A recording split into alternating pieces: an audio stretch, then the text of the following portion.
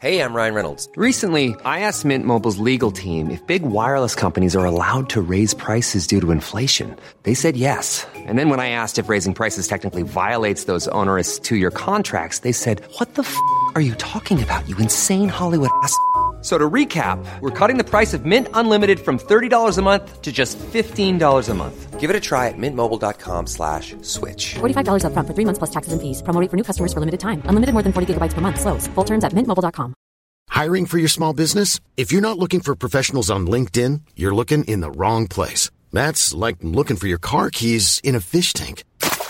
LinkedIn helps you hire professionals you can't find anywhere else, even those who aren't actively searching for a new job but might be open to the perfect role. In a given month, over 70% of LinkedIn users don't even visit other leading job sites. So start looking in the right place. With LinkedIn, you can hire professionals like a professional. Post your free job on linkedin.com/spoken today.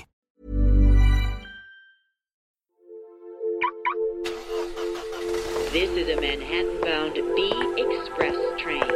The next stop is Grand Street. Mind the gap. Welcome to Skylines, the Citymetric podcast. I'm John. One of the dirty little secrets of Citymetric, and believe me, there are so many, but one of them is that it's really just me here a lot of the time. You know, we're a pretty small title. So there's a certain amount of hustling that goes into making sure the site is full every day. And sometimes there just isn't enough time. You know, things fall off the to-do list. And I've been very worried about what I was going to do with this week's podcast because I haven't had time to record one. I've got ideas for the next couple of weeks, but I haven't had time to record one myself this week. And, you know, Stephen Bush isn't here right now, so I can't drag him down and make him an argument about, you know, which is the best borough of Greater Manchester or something, which is what I'd normally do at this juncture. So I was really thinking maybe the podcast will have to take a week off. And then I remembered something. A couple of weeks ago, a guy called Joshua Bryant got in touch with a sort of proposition. He's a student. He'd been at a lecture that he thought was very interesting and kind of in our wheelhouse. And he asked if we'd be interested in an interview with the guy who gave the lecture for Skylines. And this is not something we've done before, but, you know, we get all sorts of contributors on Citymetric itself. So I thought, you know, why not give it a try? So here in what I don't know what we're going to call this. Here is our first guest presenter, I suppose.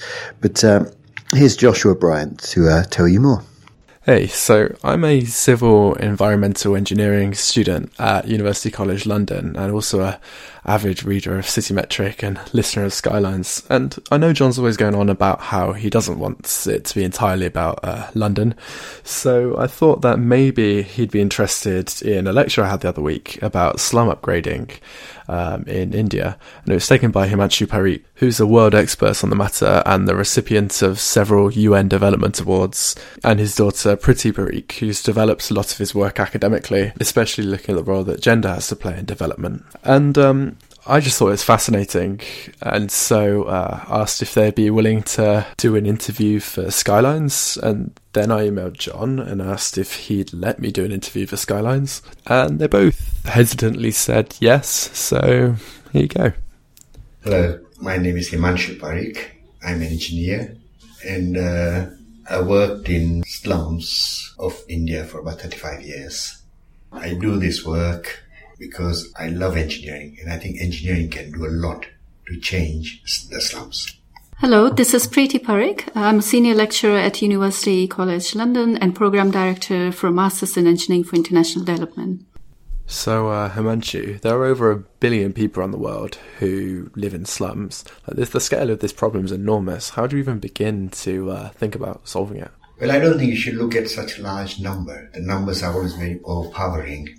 And I think the best way to start is just to start somewhere. So that's the best way to start.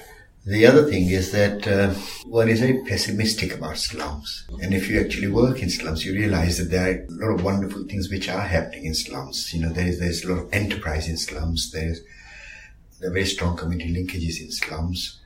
And they're very strong and resourceful people to be able to get established in a slum.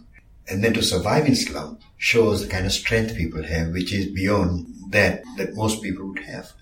So I think if you start respecting that, you find that things are not as pessimistic as they look. So in your experience, is there any kind of strategy that does routinely work to bring about organic slum development? Well, as I started working in slums, I realized there were 2 or 3 very sort of impelling things which are emerging. The first one was, the general attitude towards slums is that let's sort of clear them up, what's this mess, and give people housing and put them in nice houses and all those things.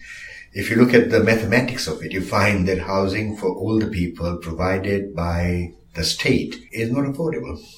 And if you work in slums, you actually find out that if you just concentrate on providing the basic services, which is water, sanitation, and cap it with some kind of land tenure or land security, you find that people are resourceful enough to transform their own settlements themselves. There's a huge amount of hidden capacity for a change. And so all you have to do is just sort of trigger that capacity, and water and sanitation does this. So that's the first thing I learned, that if you actually use water and sanitation, it transforms the whole settlements, the housing happens automatically.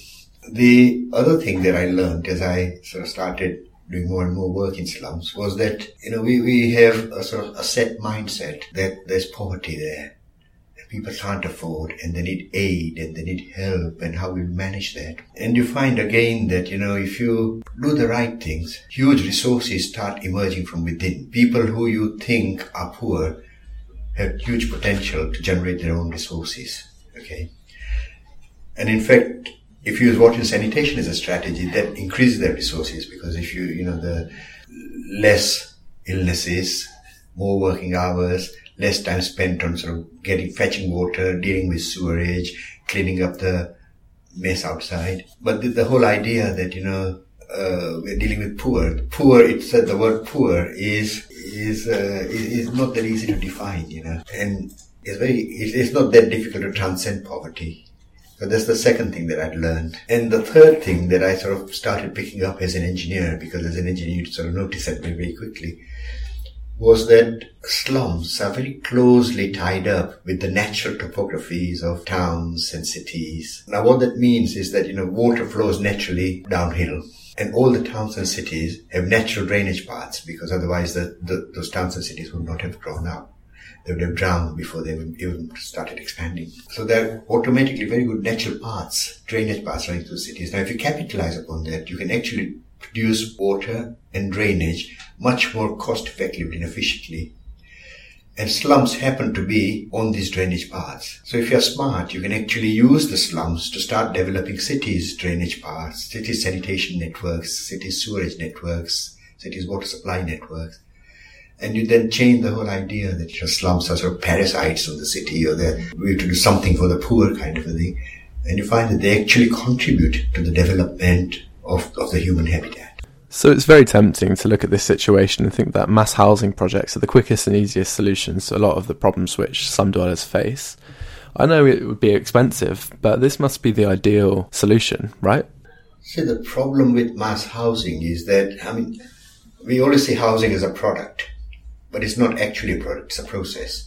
Now, if you take any slum settlement, or in fact any settlement anywhere, there isn't something called standard house. Every house is a little different, and is tailored to suit that family. It may be a small family, large family, several generations living together. The house itself changes over the life cycle as well. And therefore, to see housing as a product is not the right thing. So instead of that, if you enable people to develop their own housing and let it develop at its own pace, its own time, family by family is different, you get something A, which is more appropriate, and B, which changes over time rather than a product. And of course, it is a lot cheaper to do that, because if you invest in the infrastructure rather than housing, the cost of infrastructure is 1/10 of housing, and the remaining 9/10 is produced by the people themselves over a long period. So you are getting 100% investment by just initially investing 10%. So that's the reason why you don't sort of focus into housing. It's something people can do for themselves. And they're enterprising enough, if they don't know, if they are not builders, that they can hire local contractors and local help to do that.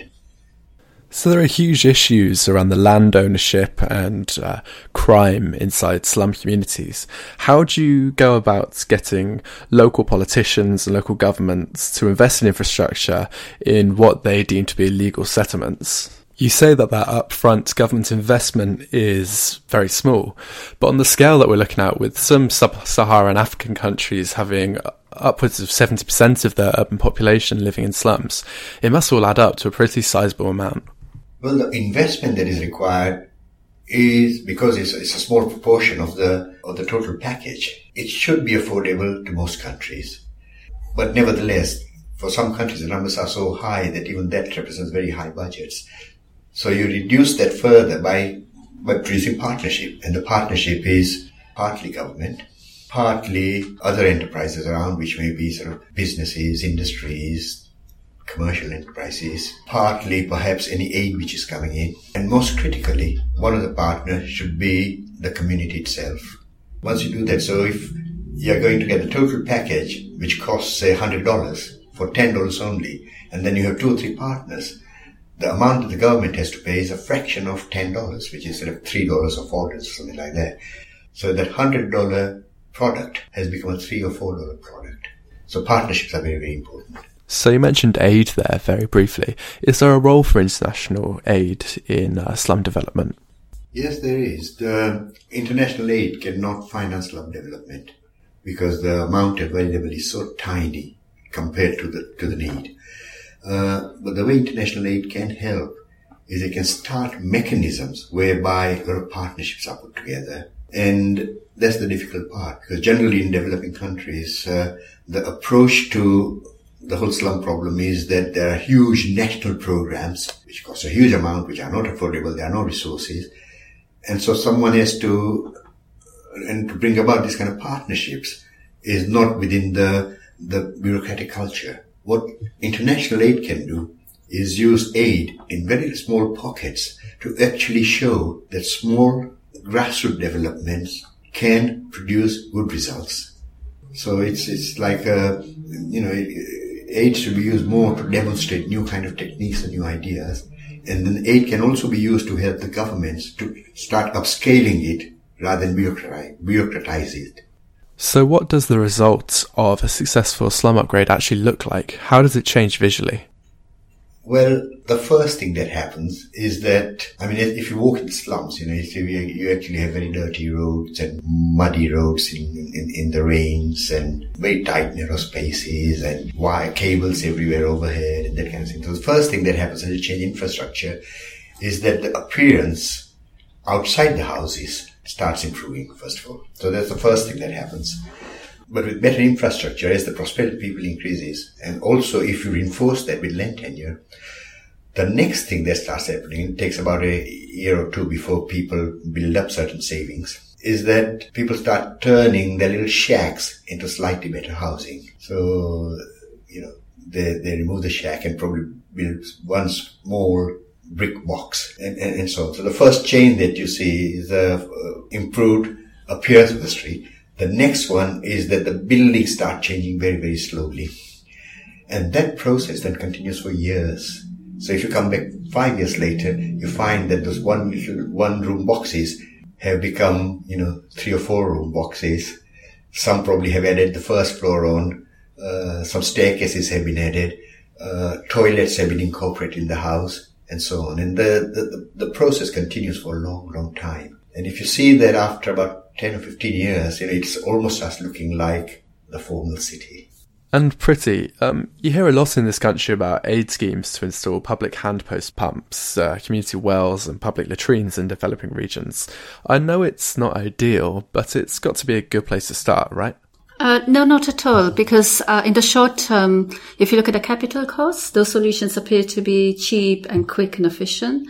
But then with most of the solutions, there's a lack of clarity on who would operate those systems, who would maintain those systems, ownership of those systems, and most of those systems then go into a state of disrepair. But focusing more on public toilets, which I think is a big topic in developing countries at the moment, especially for women. Most of the public toilets are actually sited in very unsafe or insecure locations. They're poorly lit, which means that when women try and access those facilities, they find it very, very difficult, which results in health problems for women. Also, those facilities are very challenging to access if you have any physical kind of challenges. So, if you are kind of elderly. So actually those facilities do not serve the purpose that they intend to serve. and they do not benefit various segments of society equally. So actually, I do not think public toilet is a viable or suitable solution.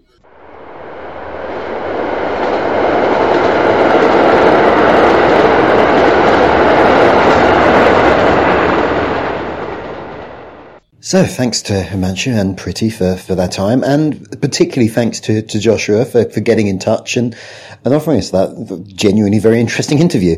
As I said, this is the first time we've tried something like this. I have had people approach me and suggest something similar before, but we've not tried it. So let me know what you think. You know where I am on social media. Tell me if you feel that it was a good idea and you want to hear less of me, or if actually you think the whole thing is horrible. Don't say that. It's a night. Joshua's giving up his time here for us. Don't say that. But give us a bit of feedback is really what I'm saying here. And if you're out there with interesting interviewees or something to say, then, sometimes we have slots to fill. So get in touch. We'll see you next time.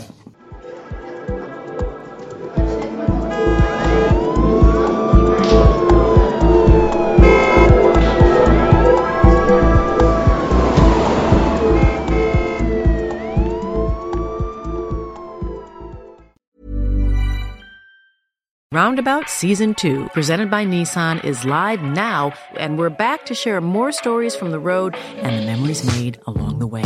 We're talking rest stops, if we're stopping to get gas. You will be timed. Misguided plans. I grew up in the city, so I have a healthy fear of real extreme darkness. A lot of laughs. Y'all weird, but you were different. And so much more. Listen and subscribe wherever you get your podcasts. Acast powers the world's best podcasts. Here's a show that we recommend.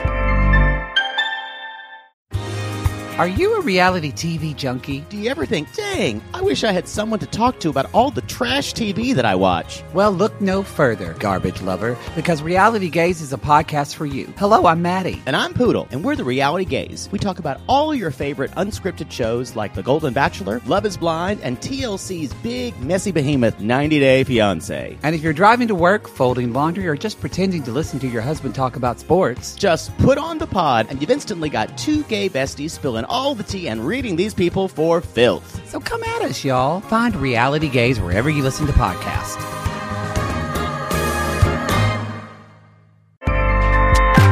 Acast helps creators launch, grow, and monetize their podcasts everywhere. Acast.com.